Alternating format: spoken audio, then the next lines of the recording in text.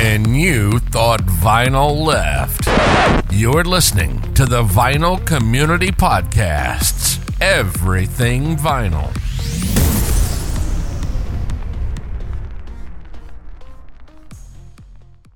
Hello and welcome to today's podcast. This is David Bianco from the YouTube channel Safe and Sound Texas Audio Excursion. Welcome to today's Vinyl Community Podcast. So we're doing something a little different this week. I'm interviewing a gentleman who's really taken a business model and advanced it well beyond what his first intentions were. And I thought it was really interesting to understand his journey, where he's at and where he's going. I think these kind of things are very, very positive for the vinyl industry as a whole, and it shows what some innovation and some creative thinking can do. So I've sat down with G.I. Sanders on a wide-ranging set of topics, and on this part we're going to be covering the business that he started here in the Dallas-Fort Worth area and how it has grown and it has lived through the pandemic and done very, very well afterwards, and how he's really kind of just gone with the flow and seen where it would take him. And I really think it's an example of what people can do when they have a passion for something, which G.I. obviously does. So let's listen in on part of that interview with G.I. Sanders. G.I., thanks for taking the time today. I know you're a busy guy. And G.I., I didn't know until I had gone into several of his locations and noticed what he was doing with selling vinyl, and then through Facebook and friends and various things, tracked down through who he was and started a conversation. So I thought it'd be interesting to share, his journey. He's 20 years or so younger than I am, so he came through vinyl at a time when vinyl wasn't a very big thing, so a totally different perspective. So G.I., thanks for coming in. Appreciate you taking the time. Absolutely, man. If anybody knows me, they know that I will talk about records ad nauseum. So when you said, hey, you want to get on a Zoom chat and talk? I go, sure, that's all I ever do, regardless if it's on Zoom or on chat or wherever it is. So I'm always game to talk about vinyl. Well, great. Yeah, that's great. We're kindred spirits in that way. And it's very interesting to me, having grown up with it as a normal thing. And then guys like yourself that really had early struggles finding it. And now the whole resurrection of it that's occurred in the last 10 to 15 years. Yeah. So it's quite amazing. And things have changed a lot. So, why don't you start with giving us a little bit of your background, how you got introduced, and then kind of morph into the business that you brought into the DFW, meaning Dallas-Fort Worth, if you don't know, in Texas, US of A, because we're international when this goes on YouTube. That what you brought into our space here of a very unique way of bringing vinyl to enthusiasts. Take it away. Yeah. So I've been collecting. I mean, I think I probably bought my first record legitimately when I was probably 12 or 13 with my own money. I mean, there were records around the house when I was younger. But, pretty much when I started to go from junior high to high school, so, 12, 13, 14 years old, right in that period is when music in general started to become really important for my life. Prior to that, it was just kind of, background noise, more or less. But at that point is when I started to really pay attention to what was going on. And this is the late 80s, early 90s, which was a really exciting time for new music. And that's when I kind of grasped onto it and started to realize that there were record stores. And for whatever reason, this is the CD era, obviously, the early 90s. So I had plenty of CDs because it was much more affordable those days. But I remember just being enamored and kind of attracted to the album art of the record, of the vinyl LP. And so while all my friends were doubling down on CDs just as much as I was also kind of picking up vinyl records, a lot at thrift stores and garage sales, as you'd expect. But then every now and then I'd save up my money if it was an album I really liked. I just felt like it was a bigger statement to own it on vinyl. And I've kind of held that all the way through my adult life as well. So I collected all on the way, obviously ramped up in recent years as you become an adult and you actually have money to spend. That helps. When you're a kid in your teens and your 20s, and you just don't have that expendable income. And so I collected all along the way, but it was sporadic, and it would go in peaks and valleys. But really, the last probably 10, like you mentioned, kind of 10, 15 years. Is when I really started to dedicate real time and effort and money to it. And then especially in kind of the last 5 years, which is when I started NTX vinyl, or North Texas vinyl. It's been about 3.5 years since I started it conceptually. And now it's kind of blossomed into not only the physical locations, which I have in our area, which are kind of booths inside of larger antique malls. So they're not standalone shops. So I'm not there. People ask me all the time, or tell me all the time, hey, I'm going to swing by the shop. I'd love to meet you. I'm like, well, it's not exactly how it works, but I've got the physicality to those locations, which is cool because I restock them each week. I have 3 of them right now in the Metroplex. And then also have an online presence, whether it's Facebook or Instagram, and then my YouTube channel, which I've focused on most recently in the last couple months. So it's kind of started to morph into this. Well, one, it's just kind of, an extension of me and my collecting as far as what I stock, what I sell, what I'm into. Those are all combined, more or less. There's not a lot of lines drawn there. And then it's kind of turned into this kind of concept, if you will, to where I have, not only the physical stores, but the online component, and have started to now kind of be additive with those, with the YouTube channel, which is now brought in this kind of educational component, because that's mostly what I talk about on YouTube, whether it's education about the industry or specific records or, whatever it might be. So it's kind of morphed into this cool little thing, kind of a brand, if you will, that has really been organic and has evolved a lot over the last couple of years. Yeah, it's amazing because it really is a different take on finding vinyl, and it's not kind of where you expect it at first. I know when I went in and was looking for your store, because I found it through, I think I told Google Maps, where are the nearest record stores to me or whatever. Sure. And I think I was up near Frisco, and that's when I first encountered one of your locations. And I'm looking around outside for a record store, of course, and I don't see one. You and everybody else. Yeah. And so finally I just got persistent. I said, I'm going to go in this big building because it keeps telling me it's here. And she's like, oh yeah, it's in the back corner, it's and I said, oh, okay. Oh, yeah. It's an interesting model. Like, we've all been in, I would suspect most vinyl collectors have been in thrift stores or antique malls or swap meets or those types of buildings or situations. And I was really, to be honest, I was kind of hesitant starting out, especially in my area where I'm at, which is kind of, north of downtown. I'm very much in a suburban area that's not, there's no foot traffic of people looking for records. It's not like an arts district or anything like that. Right. I'm out in the suburbs, through and through. And so I didn't really know if it was going to work. And this is, again, going back about 3 years. And I was pleasantly surprised about the number of people who are in my very hyper local area of my initial location, which is right where I live in Highland Village, which is the Louisville area, north of probably 30 minutes north of Dallas, Texas. And I was just blown away that there were people interested and it just goes to show you, again, this is 3 years ago, that it was really catching hold and starting to become a real thing for a lot of people beyond just the total enthusiasts, people who've been collecting forever, and then the pandemic hits and all bets are off at that point. And that's when things really, really caught fire in a big way. And that was a game changer and an eye opener too, because, retail shut down.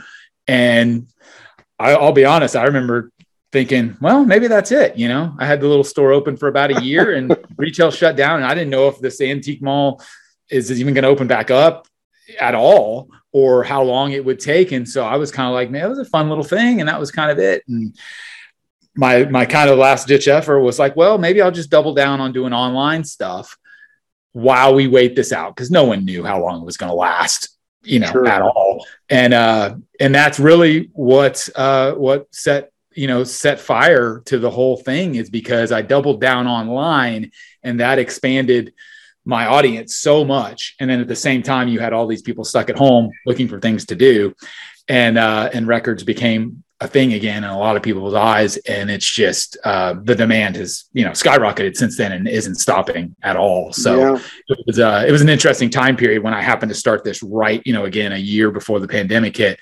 perfect timing, for lack of a better phrase, on how it kind of helped the evolution of NTX vinyl.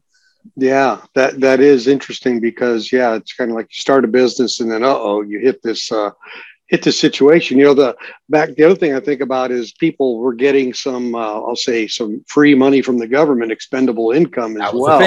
That was the thing. I remember the day I walked into a Walmart when the pandemic hit, about 4 or 5 months after that. And I go in the back where the TVs are, and they're wiped out, literally wiped out. And I'm like, did you guys have a robbery or what? Literally it was like, what happened? So how did you, when you come to that whole situation, so now you have a physical space set up to people to go to, that place isn't available. Did you bring your inventory back? How did you deal with the logistics then?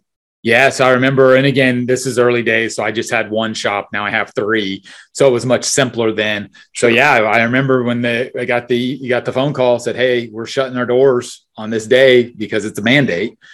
So I went up there, pulled almost all of my records out, which at that time was, I don't know, maybe 700 or 800 records, let's say. It was probably less than 1,000 records. So again, it wasn't big, and it still isn't. They're small booths, very curated, very much all about quality versus quantity, because I don't have a lot of space.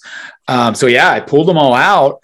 And, I'd been engaged in Facebook groups, the vinyl community online for years prior to that. So I knew the lay of the land as far as like what to do if I wanted to. My whole thing was with having a physical location was I wasn't really too excited about shipping records, all of it. Inventorying them in my house and having them, and then having to deal with shipping and all the logistics of that. Right. That's why I opened the physical shop. It's like, I don't want to do that. I'd rather have a physical location where I can drive a quarter mile or across town, drop off some good stuff, advertise it, and let people come and get it. Like that was the whole model. And it still is from the physical side. So when retail shut down, I went and grabbed it all. I had my listening room, which is where I'm at now. I had crates everywhere of all the records that I brought. And I said, all right, how am I going to sell these? And that's when I started doing auctions and giveaways and raffles and just online sales and all this type of stuff through not only primarily my own Facebook page, NTX Vinyl, and Instagram and all that, but also I started doing more in some of the other groups. And then eventually I started my own group, which isn't for selling, but still creates the community. And like I said, just the exponential growth for the company, for the brand of NTX Vinyl, because of all that. I mean, I can't understate or overstate how important that is to the story of kind of what's got me to where I am. If retail hadn't have shut down, I don't know how long it would have taken me to really build that online presence. I was already building it, but it was just slow, and then again, it just put fuel to the fire. You had a catalyst. It was a perfect scenario, like I said, of people being stuck at home, looking for something new to do, looking for something fun. You had the Walmarts of the world starting to get involved with selling vinyl then too. And, it was just, again, so many different things, all kind of coming to a head at once during that period of, early mid 2020, I guess it was when it really caught fire. So for those of us in the DFW area, why don't you tell me and tell our audience where your shops are located? Because I think there probably would be some people maybe that are just finding out about you that would like to check out what you got to have in those stores. Absolutely. So the physical shops, I have 3 of them. They're all out on the outskirts of the Metroplex. You mentioned Frisco, Highland Village, which is where I live. And then there's also one in North Richland Hills. And they're all located inside of an antique mall chain called Painted Tree Marketplace or Painted Tree Boutiques or something. And it's nice because it's kind of what I would describe as an upscale antique mall. It's not your typical kind of rundown antique mall that smells like your grandma's house because it's a glorified garage sale. It's not that. This is all kind of boutique-ish. It's very much, there's actually not a lot in there at all and there's like 300 vendors in each of these. So it's what you'd expect. It's an old grocery store that they gut and they put up walls, and you got several hundred vendors, but it's kind of unique in that almost all the vendors are selling new or handmade type of items, whatever it may be. Versus again, like secondhand stuff. So I have obviously some, pre-owned records and things like that. But for the vast majority, it's just a very clean environment, which is what I liked about it. And that being said, I don't get a lot of foot traffic from the normal shopper within a painted tree marketplace, because it's primarily women looking for gifts, looking for the home decor, even clothing, a lot of things like that. So I'm definitely the outlier within these, which I knew going in, but I know how social media works and I know how advertising works. And so the vast majority of the people who come into these establishments to buy records is because they already know about me. Like you said, you kind of Googled it and found it, or they've seen an advertisement, or I've kind of sent them in. So it does take a very proactive approach. It's not the type of thing where I can just drop off records and just forget about it and hope they sell. Like, that's not how this works. There's a lot that goes into it behind the scenes in regards to making sure that inventory is fresh and things keep moving and all that stuff, the type of thing. Yeah. Yeah, that's great. I just to share an experience I had. I think it was North Richland Hills. That maybe is your latest one you put up. Mm-hmm. And when I went there, I've learned this now. When I go in these, I ask someone where's NTX vinyl located. Yeah, point me to it. Yeah, because I will tell you, the first time I did that, I just went walking around, and I was. I got a little frustrated, by the time, sure. And then, so just ask when you go in for them. And the lady there was so proud that you guys were in there. She said, "Oh, this is great. I never saw it. Come, I want to show you." So she was very promotional, great, yeah. Frankly, in that. And I stayed in there, and I kind of was hanging around. I watched people who walked by your place and literally did a double take. They walked past it, and then they stopped, and they turned, and they looked, and they went, "Are those records?" Yeah. And there are lots of records. Yeah, because I don't think they expect to see it. They don't expect to see it, I think, is the thing. No, you're exactly right. And that's, and for people like yourself and myself and all of the vinyl enthusiasts, it's commonplace. It's what we do. That's why we're there.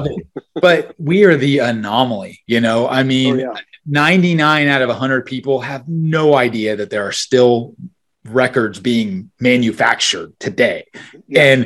And honestly, that 1 out of the 100 is probably because they saw it at Walmart. Let's be honest. It's few and far between. But it's hard to remember that for people like us who live and breathe this. But the reality is, it's still a very small niche market. It's growing, and the growth is significant enough, I think, to where this thing is going to sustain, and hopefully we'll have some longevity. But it's still very niche. But I love watching. I love being in the booth, which again, I'm only there at these shops once or twice a week at most.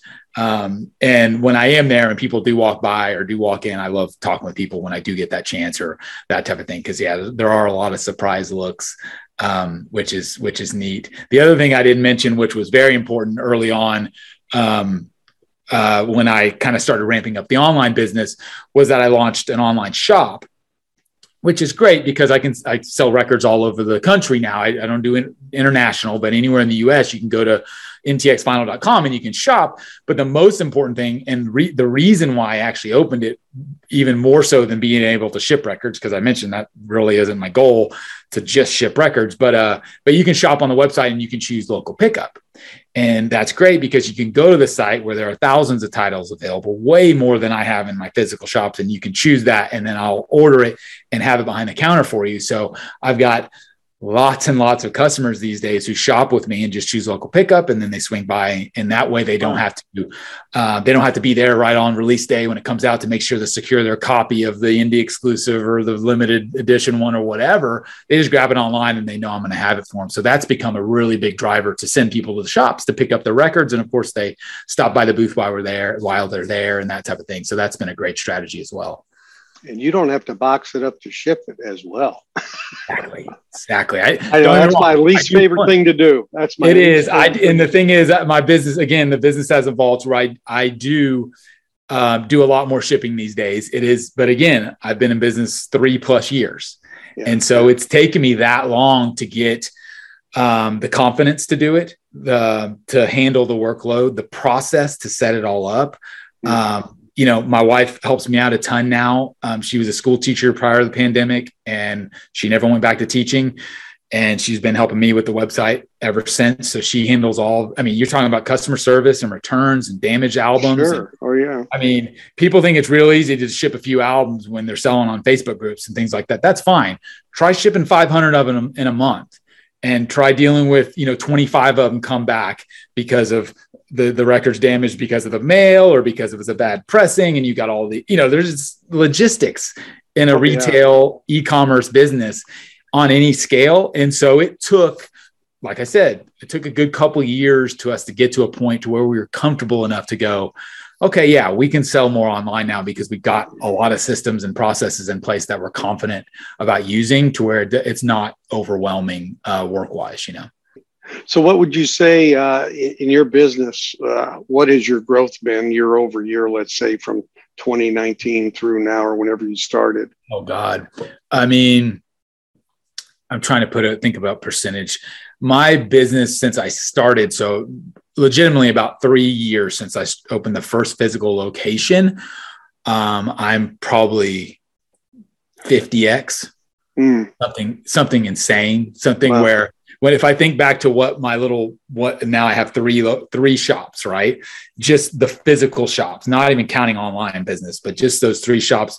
When I first started the first one, I'm thinking back to what I used to make per month. And now I'm easily making 10, 20 times that. And now I've got 3 of those shops. And then you add on the online component, and it's just like, yeah, it's off the charts, like nothing I ever imagined. I look at it every month and I'm still completely shocked. Like, oh my God, this is actually turning into a real business. Like I had no foresight for that.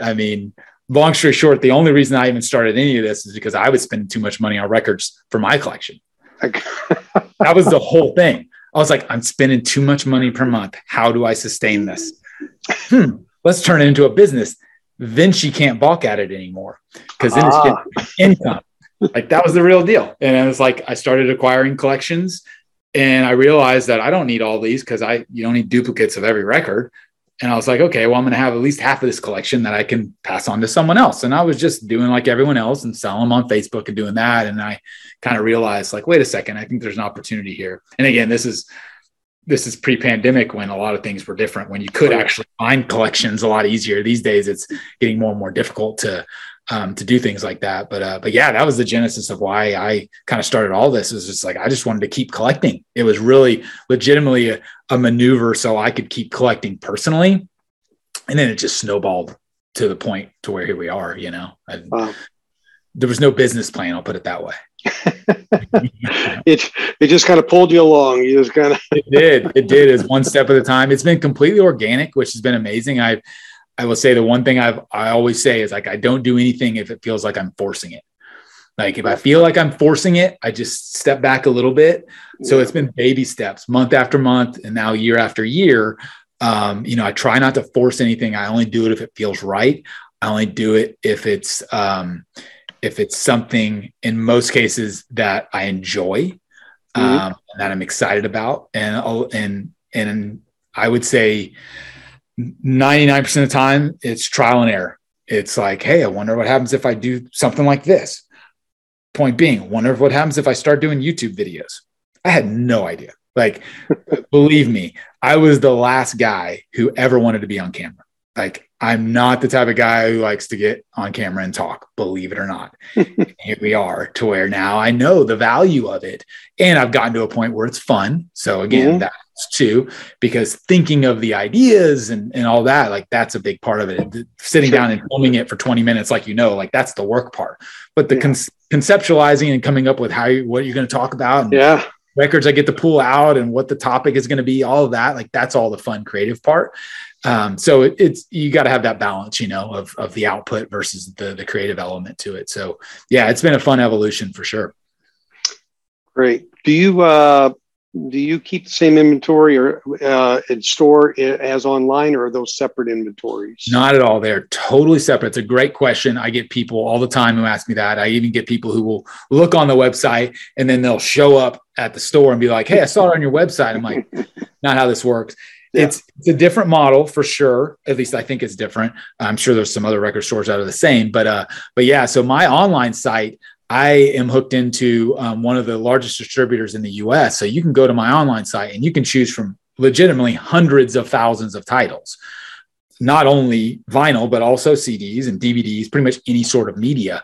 You can find that all on my website to purchase for in-store pickup or to have it shipped to you in the United States. But that's completely different than my little physical shops, whereas you've been there, they're small booths. The largest one is 20 by 15 or something, and the other ones are maybe like 12 by 12s. So they're small curated booths that house a tiny percentage of what the inventory is online. So again, it's kind of a different model I'm kind of experimenting with and seeing how that works. It does create some confusion sometimes, but by and large, it's been a really successful experiment with people being able to utilize both of them. And then of course it allows me to branch out and sell records outside of the Metroplex, which is great as well. Sure. So none of your online product is used. It's all new?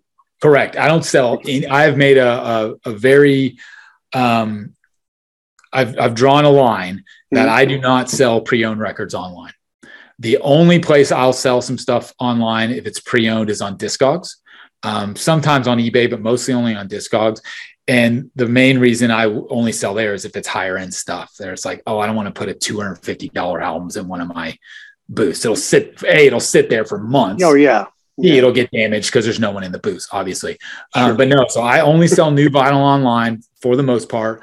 And that's because with selling online, I've already mentioned a lot of the work that goes along with that, with not only packaging and shipping, but returns and customer service and all that. Then you pile on the grading and the pre-owned intricacies, and it's just too much because and then it becomes a scenario of I've got one of these.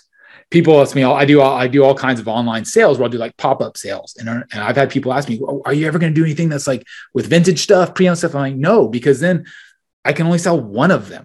Right. I'm in the business of scaling this thing. And if I've only got one copy of this, I'm going to make one person really happy. Right. And then the 29 people behind them that wanted to buy it, they're not going to be happy because they missed out on it. Like that's a lose-lose situation in most scenarios. So it's just not the business I'm growing online. So gotcha.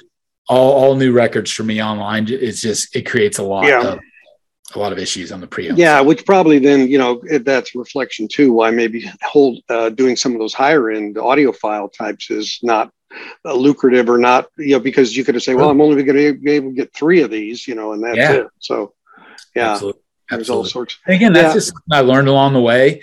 That's it's a great balance for me, what I've created, where all of my pre-owned stuff goes into my shops as well as new inventory. But then online, it's primarily pre-orders and new releases and catalog titles that come back around, so it's been a good balance there. And then obviously bringing in the YouTube channel has been great for exposure and education. And it's also been great for business because I've got a lot of people who are now buying from me who have seen me on YouTube, which has been great.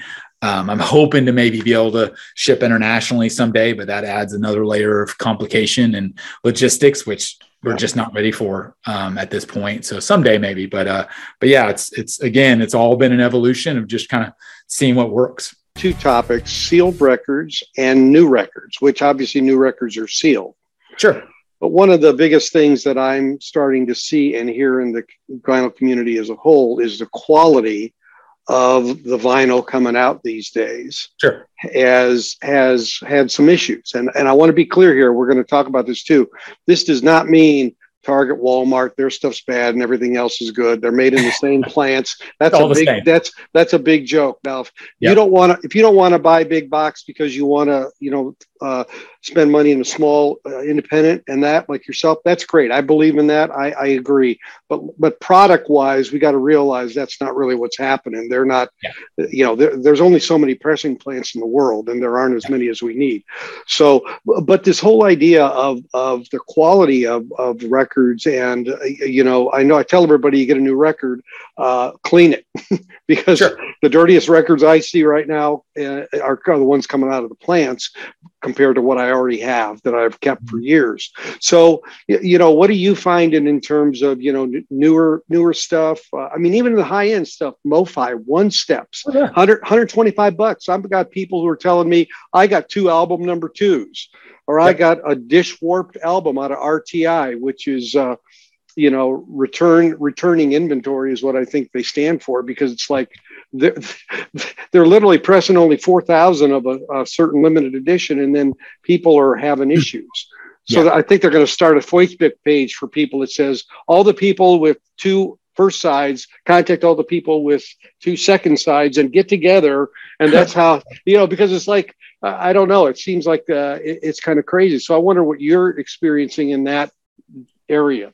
Yeah, it is. It's a real thing. Quality control is an issue. And so let's see. Oh, there's so much to unpack here. Couple thoughts. First, yes, there is a quality control issue. I don't think anyone can dispute that. It does not matter where you buy it. They're all coming from the same plants. And that is, if you're in the US, I think there's maybe 35, 40 plants now, but let's be honest, the vast majority of those are very small. So you're talking about handfuls of large, significant plants that are doing major runs of tens of thousands of albums a day or a week or whatever, So it boils down to, handfuls of places that are having the majority of the output. And from my perspective, it just comes down to the demand. They simply can't keep up. And when people or processes are overwhelmed with demand and they're literally running 24/7, more mistakes are going to be made. That's my opinion. I've had people who dispute that, unapologetically, and say, that's not true. If you have a great quality control process, you should not have issues. That's not how humans work. There are real people running these machines. I've been in fact, there's a pressing plant right here in Dallas. I've been there, and there are real people putting records in sleeves, checking records, folding jackets, running them through the shrink wrap machine. There are mistakes that will get made. There are things that get missed, especially when someone's been when you're running 24/7 shifts, So to me, I hope that the issues start to subside over time. But the reality is the demand is just going to keep going up to a certain extent. Like, I don't think the demand will be going up for another 10 years, but I don't think we're at the end of it either. I think for the next couple of years, you're still going to see a lot of new collectors getting in on this. And the demand is still going to continue to far outweigh the supply, because it does not take days or weeks or months to open a pressing plant. It takes years. In fact, the pressing plant here in town, I know it took them 3 years to get to double their capacity. They went from having 2 automated presses to 4, and they placed the orders for those 2 additional ones 3 years ago before the pandemic, and they just got them within the last couple of months. Right. And people ask me all the time, well, why don't people just open more plants? Why don't they open more plants? Who's they? No one knows how to do this, And I've said this before, and people took all offense to it, but the reality is the vast majority, making a generalization, of people who know how to do this stuff, they aren't around anymore, or they're retired and they're not in the business. So you have a whole bunch of people like me, 30 somethings, 40 somethings, 50 somethings, 60 somethings, who want to do this stuff. But guess what? They don't know how. They don't know how the machines work. They don't know where to source them. They don't know, how to get them made and how to maintain them and how to service them. And it's an entire industry being reborn before our eyes. Right? I don't know who can dispute that. And so that's the reality of the quality control to me. It's not only people missing things because they're lazy or overworked. It's like a whole industry being reborn. It's like if cars stopped being made in 1995 and we were all zooming around doing something else travel-wise. And then all of a sudden everyone decided, no, I want a car again. Like, okay, how do we do this? Like, that's what's happening right now on some level, you know? Yeah. In pre-pandemic, we could keep up, we being the industry, because the demand wasn't where it is, but now it's just off the charts, you know, 10x, 50x of what the demand was pre-pandemic, at least from my point of view and what I see. And if you look at the numbers and sales. So I think quality control is a real thing. I get records returned to me on a regular basis. I don't sell tens of thousands of records a month. I'm not that big of a shop, but of what I sell, which is many thousands of records a month, you know, I get handfuls of returns on new records, and it's frustrating for the buyer. It's frustrating for me, but it's the reality of where we're at. You know, and I have all kinds of people who tell me, well, I've got two sides. I've got people who, and this is the most interesting part to me, is there are many people who say what you alluded to, of the records these days are not near as clean and the quality is not near as consistent as what was being pressed back in the heyday, in the, let's say, 60s, 70s, 80s, when vinyl was the predominant physical format. And so they say, I don't buy any new records. I only shop for pre-owned stuff. But more and more, I'm hearing the opposite, to where despite the quality control issues and despite the supply and demand issues, there are people these days who only buy new records. And I say, oh, you don't, you know, I've got this vintage copy of, I'm thinking of an exact scenario, of Pink Floyd Animals. It's a 1970 press. It's an early press. I've got this one. It's like, oh no, I don't do the pre-owned stuff. I'm like, really? No. I can't stand any of that surface noise or any of the, like, people don't know how to buy pre-owned records. And so when it's new and it's in shrink wrap, there's so much more confidence there for them, because they're just not knowledgeable. I'm not knocking them. They've just started doing this 6 months ago. So they don't have the confidence to go into a vintage store and know how to look at a record and know if they're getting a good deal, know if what they're buying is a good pressing or not, or all these different things, to where at least if it's in shrink wrap, they have the confidence to know at least it's new and no one's played it before, you know? So there's interesting habits developing, things that are surprising me as a longtime collector, but it's interesting to see the way that the new collector entering the market is kind of perceiving things, you know? Sure. Yeah. And as a old time collector myself, I can see that. I mean, I will tell you, and I've got one right behind me, and we didn't pre-plan this at all, but this pressing, Dark Side of the Moon, it's a newer one. Okay. Mm-hmm. It's one that is great. It is really well done. Absolutely. But remaster doesn't always mean it's better. No. Repress doesn't always mean it's better. I mean, there's no one size fits all answer. There is not. It also doesn't mean it's worse. That's the other thing. Absolutely. It does. I hear people tell me all the time, oh, I don't touch the remasters. I'm like, what are you even talking about? You don't even know what remastered means, because it could have been remastered from the original tapes, which means it's going to be a better job, you know? You're right. But look at the names on this one, though. We know those names. Look at the names. When you see Bernie Grunman on there, okay, you see James Guthrie, you see these guys, you got a much better chance. So knowing what you have, I mean, Chris Bell, I mean, there's just certain guys, and Kevin Gray. I mean, there's just certain guys and certain processes. They wouldn't let their name go on it. Sure. If it were junk. That's the bottom line. So you got to get a little educated too, but you're right. It's a mix. I mean, I will tell you, in the 70s, a lot of the vinyl was junk. And the reason was the gas crisis. The material, they were recycling records, literally. You would get a new record and you look at it in the groove, you could actually see a piece of a label of another record because it was recycled. Sure. Okay. So, you know, you got to know what you have. That's why I really respect stores that sell used vinyl, that have some turntables set up. Sure. Where you can listen to it to see, is it okay or isn't it? Yeah. And again, that's the type of thing where I'm not saying this hearsay. People have told me, they're like, I've asked, do you use the listening stations and record stores? And I've been told, no, I don't do that, because I don't want to handle the records. And I don't really know. Again, it just comes out of confidence. People just don't know, you know, and if I put myself in their shoes, which is really hard. And I think, okay, if I walked into a big record store, which there are many in the Dallas-Fort Worth area, And I just started doing this, and all I owned was 20 records. Would I have the confidence to pick up a $30 record and take it out and go over to the turntable and drop the needle on it? It's not my turntable. I've never touched it. Like, I don't, you know what I mean? Like, that's a great point. It's a real thing. And again, it's just that confidence in the education level. Yeah. And there's nothing that can speed that up other than it's just time. It just takes time. Just like when you started collecting or I started collecting, it takes time to build that education and that confidence up. And certain newbies won't stick with it long enough to experience that. You know, they'll have a collection and it'll be a thing, and they'll have a few records, and eventually they'll get rid of it or pass them on to a friend, and that'll be one and done for them.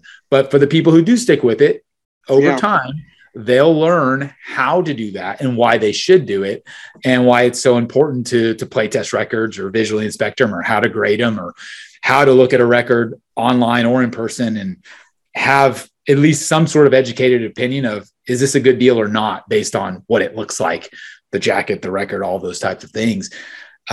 It's just, and that's honestly why I started my YouTube channel, was just like, because of the continual conversations and on some level frustration of people just not knowing what to do when they go into a record store, or not knowing how to buy a record online or not.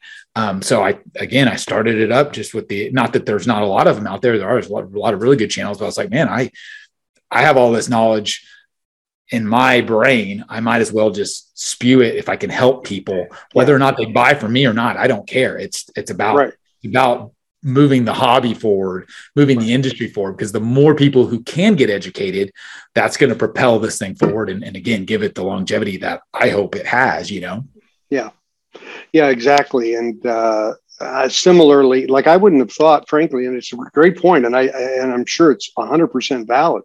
You know, I would walk into a store and use the test station. I wouldn't think twice about it. You wouldn't think twice, but you're right. And even some records have a special section for their better vinyl. Right. And that's usually where I go first. Of course. And they have a station just for those records right there. And I wouldn't think twice about using it, but I mean, so I think about the store. Maybe the store should have someone who's around those stations and say, hey, if you want to listen to one, get our staff person to help you, or whatever, maybe to make that comfort level grow a bit in that regard. The best example I can give, which is what I tell people all the time, is if you're let's say you're a 25-year-old adult right now, and you walk into a record store and there it is, Fleetwood Mac Rumors. You got two choices. One of them's the original from 1977. It's $15, $20 because it's a pretty clean copy. It's got a little ring wear on it, but you and I know that's a pretty nice copy, because it's hard to find one that's, completely beautiful, right? And then you've got the one right next to it, $25 in shrink wrap. It is crystal clear cover, as white as can be. Which one are you going to choose? If you're that brand new person and you've never bought records before, you're going like, what's the sure thing? If I'm going to spend my $25 on this pre-owned one from 20 or 30 years ago or 40 years ago, or this brand new one, it's a no-brainer. They're going to pick the one in the shrink wrap. Like, that's just the world we live in. And it takes it takes a while, like we've been saying, for that 25-year-old or whatever, however old they may be, to get the confidence to go for that pre-owned one, to understand why they should, or how they even differ, period. That's the biggest thing, is just like, what's the difference between the two, like you said, about mastering and the process and the different pressings and all those types of things. So it's an interesting conversation, and it's ongoing. It's an ongoing debate. It'll be interesting to see the next few years as things evolve, and see how many of these new collectors actually stick with it, Yeah, and if that Rumors album has a gold hype on it that says Pressed at Palace, it's even better. But but we're get into the minutia a bit, but that's really what it takes. So sealed records, new records. We talked about, the other thing I'll mention about sealed records. There seems like there's a lot of older sealed records popping up. That are sealed, and some of I'm not a big country music fan, and when I see them like an auction, they're selling a sealed country album, I go, there's a reason that's still sealed. But anyway. Maybe so. Maybe so. But the sealed records that are older, I mean, they have other issues. They could be warped to shrink over 20, Very 30 much so. years. Yeah, Very I mean, so the value of that, is it's a little scary sometimes. And I've even got record. Yeah, the pre-owned, well, I guess, pre-owned sealed, which is a weird right. thing. Older records are sealed. They're a scary proposition a lot of times. Because you don't know what's in there. You don't know how it's been affected over the years. And to be honest with you, they're harder to sell a lot of times. Like I've gotten entire collections of sealed albums that people have never opened from, 60s, 70s and stuff like that. And it's harder because they command a much higher price because it's sealed. But at the same time, you've got to get the right buyer to understand that they're taking a chance on that, because I can't open it and play test it. I can't see if it's warped, to your point. And so there's a different set of circumstances with that type of album that is always a little interesting. Yeah, because it's a little bit of a buyer beware situation, actually. But like you said, they tend to get more money potentially from the right buyer. Yeah. And that type of thing. So, I always say, well, if you're so brave with it and you have it, just open it up and upgrade your copy. And then if you find out it's a good one, you can upgrade it. If you find out it's not, then now you found out. Absolutely. The hard way. Yeah. So what's your take on, and I know you probably don't carry these overtly, but audiophile pressings, that term. Yeah. So I don't carry a lot as far as NTX vinyl. I have attempted it. My buyers, it's probably something where I need to experiment with it again. It was going back a while where I would stock some kind of MoFi titles or analog production titles, and they just didn't move a lot for me. I would love to stock a lot more of that stuff. It's getting harder to these days, honestly, because it's hard enough to buy them as a consumer, much less as a wholesaler. Like they sell out so quickly, they sell out on pre-order. So where by the time shops even have them are able to purchase them, it's like everyone who wants it already either got them or they're gone completely. But yeah, so I am not an audiophile. I say this all the time on my channel when it's like, I mean, the audiophile thing is really tough for me because, I was in a rock band for 10 years, standing in front of a Marshall half stack, playing really loud music. So my ears, I guarantee you, are very different than your ears and very different than any other's ears. And then I've got my turntable and my receiver and my preamp and my sub, and that's all different than yours. Point being, it's all going to sound different on everyone's different system. So I really struggle with that. And so I'm always very upfront when I talk about the quality of sound of a record. I always say, to my ears, it sounds great. Mm-hmm. That's all I can go on. That's all you can ever say. You're right. All I can go on. 100%. I see all these other videos and I watch them. I love them where they're doing the shootouts of this pressing. Steve Westman and whatever. Yeah. Oh, there's an entire community of people who live by those. And I'll watch them every now and then. But to be honest, like I just go with what sounds good to me. So you mentioned the Fleetwood Mac Palace Press. It's unbelievable. I just got it. And I've had that. I have 3 or 4 different copies of that record already.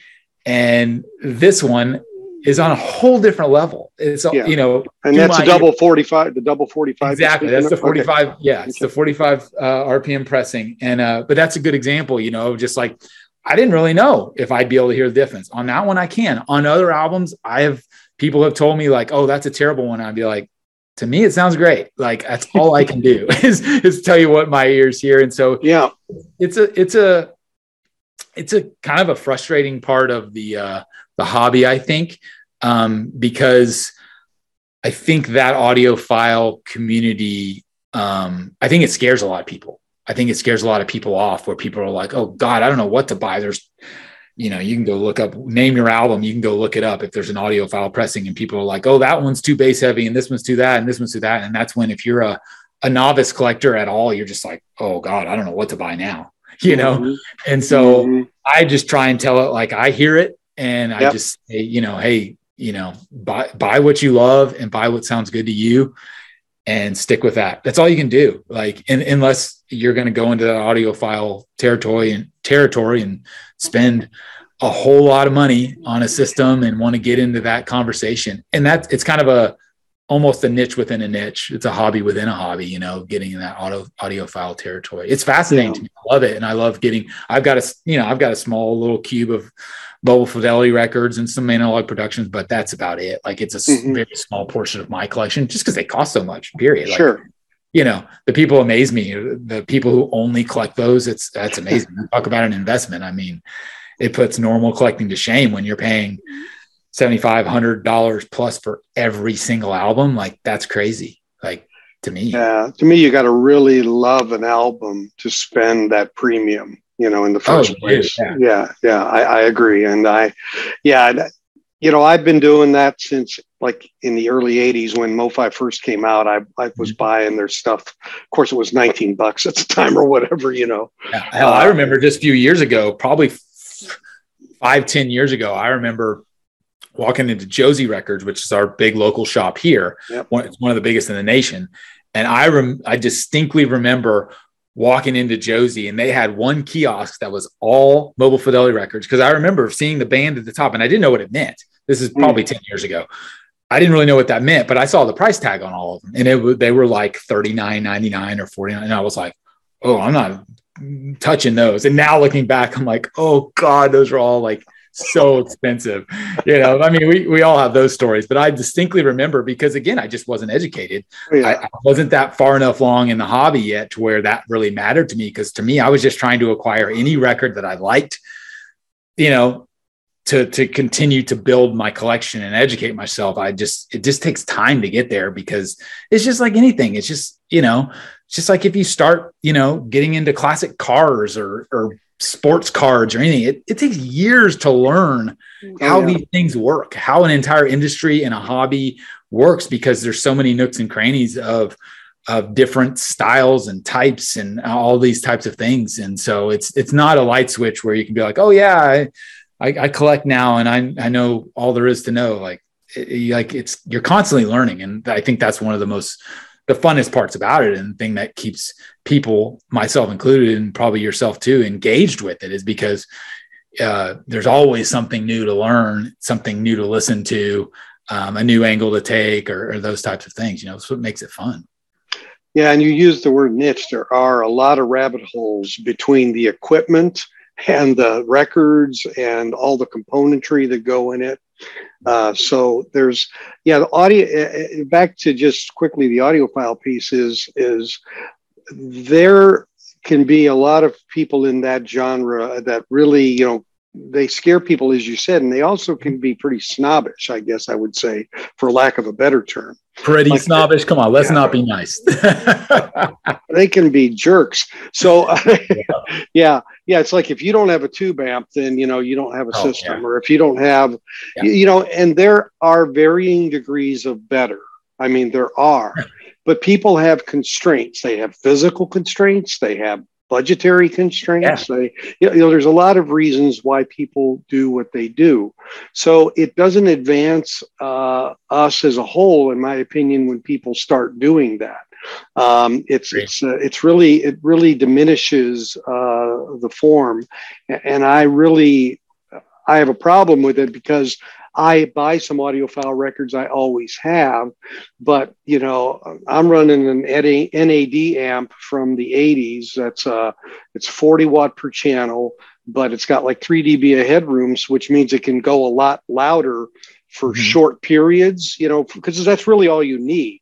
You're not going to listen to 100 watts sustained, really. So, understanding that, because I would rather tell people, hey, you don't have to spend thousands of dollars for an amp.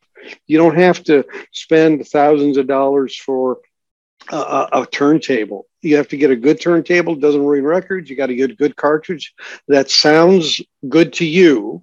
Yeah. Because a cartridge and speakers, in my opinion, are the two biggest game changers in sound beyond the source, of course. Because they are essentially the two transducers in a system, the cartridge and then the speakers.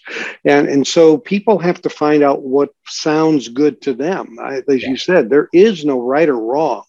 I mean, our own hearing varies, as you said, it varies tremendously. And that's the thing about, when people start showing sine waves and digital and it's like, okay, that's fine. But at the end of the day, you've got to listen to it and determine how it sounds to you.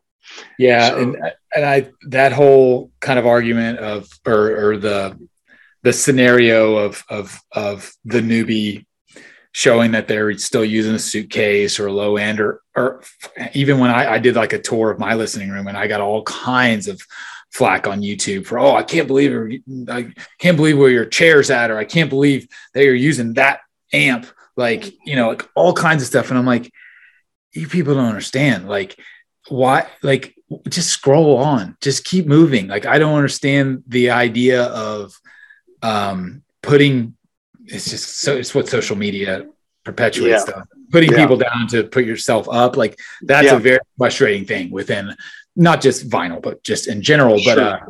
But it happens a lot, and it is frustrating.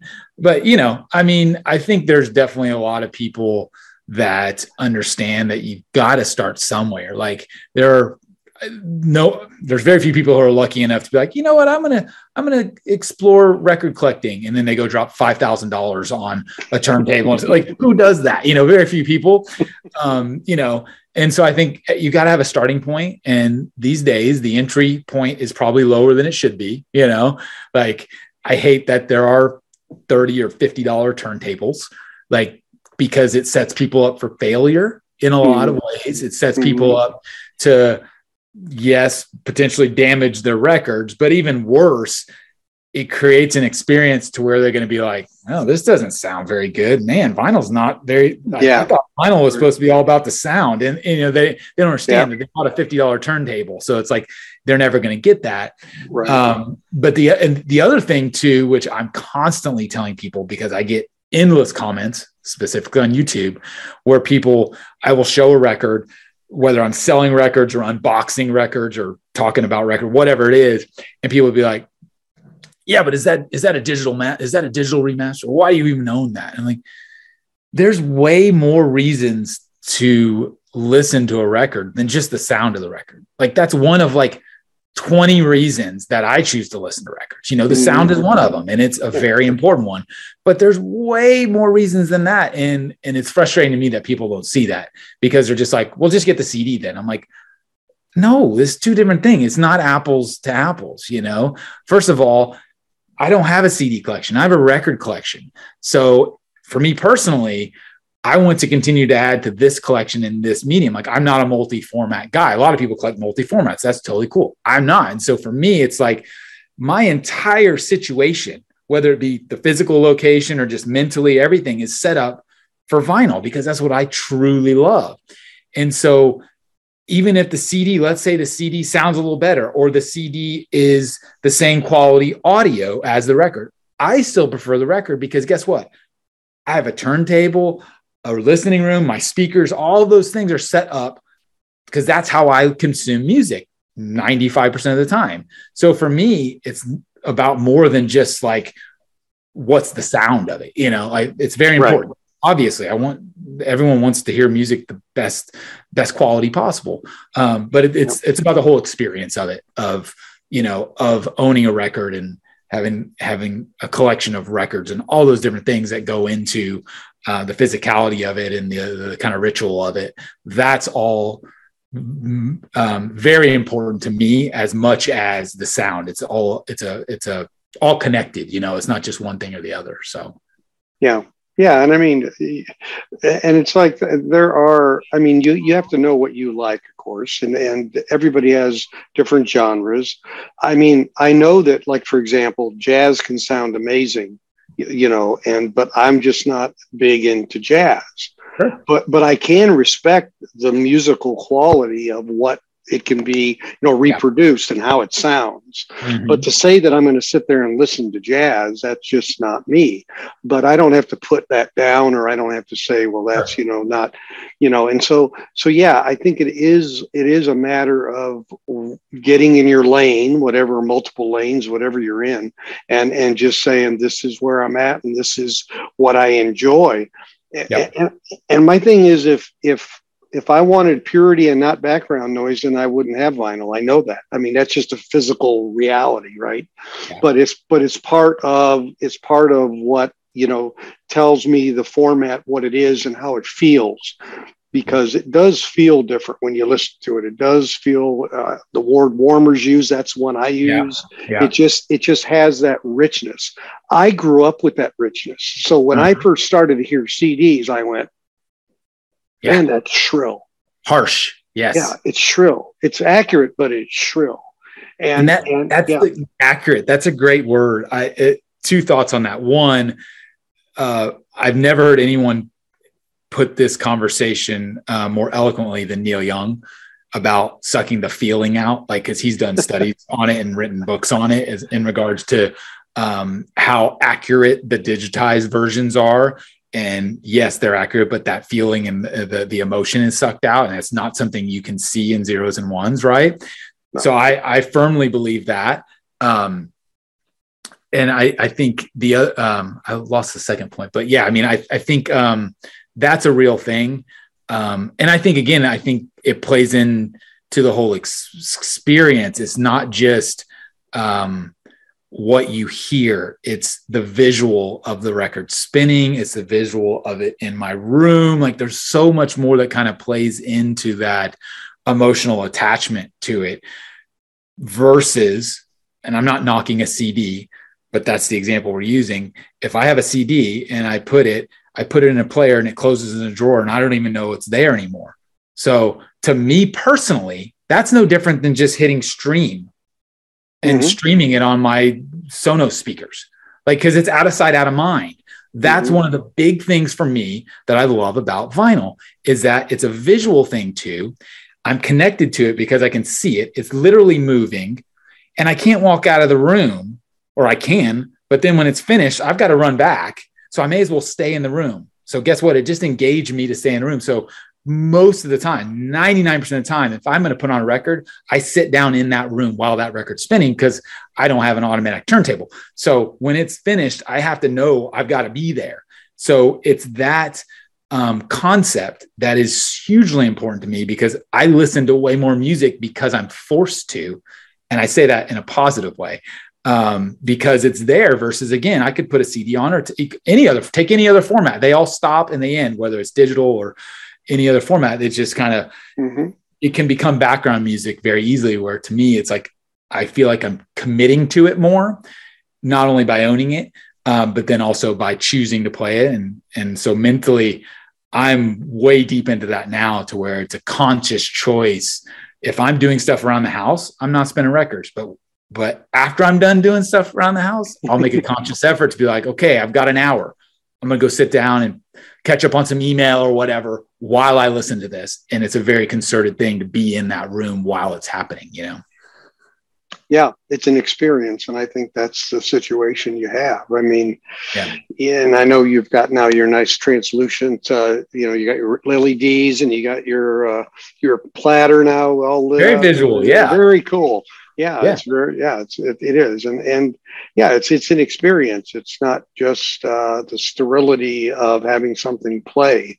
Now, convenience. Yeah. If your driver's convenience, then you got a different perspective on it. There's no doubt. Totally. Yeah. What do you like best? What do you like most about vinyl records? The inconvenience or the expense? Like, yeah, right. That's the joke. I love that joke. And it's spot on. I tell people all the time. It's true. And I can laugh at myself with that. Yeah, it's completely inconvenient. It's taking over my house and my life, and I'm spending way too much money on it. But it's absolutely what I love. So, Yeah. There you go. Yeah, and it's so great to see people from your generation who, they had the CD kind of as the default, and didn't really have to make this alignment, but. And I think it's part of why it's back. I mean, a lot of friends I know got rid of their records in the late 80s. Oh, yeah. And I remember thinking, that's really a shame, because some things have emotional connections to me when I was a kid. I mean, I can remember, I can put on like a Rolling Stones song like Get Off My Cloud, or a Roy Orbison song like Pretty Woman. I can remember the day I bought the record. I can remember where I was, the shop I was in. I mean, I remember that when Alan Sherman's Novelty 45, Hello Mutta, Hello Fada came out. It cost $1, not 50 cents like every other one. It was $1. Why? I don't know, but it was $1. And it was a big deal. It was so different. But you know, there all these other methods are kind of like, you know, it just happens and you don't think about it. No, I think that's huge. Like I talked the memories attached to artifacts, to real things, are substantial and important. And so much, I say this all the time, like pretty much every physical thing we have these days as a generalization is all here now. Like we don't have a map anymore. We don't have a calculator. We don't have a telephone. We don't have a camera. We don't have a VCR. We don't have a DVD player. We don't like all these things are sucked into apps.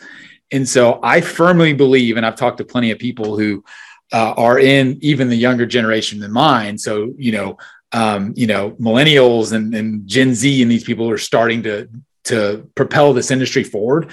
That's why, is because they're walking into Target or into Walmart or maybe even to a record store.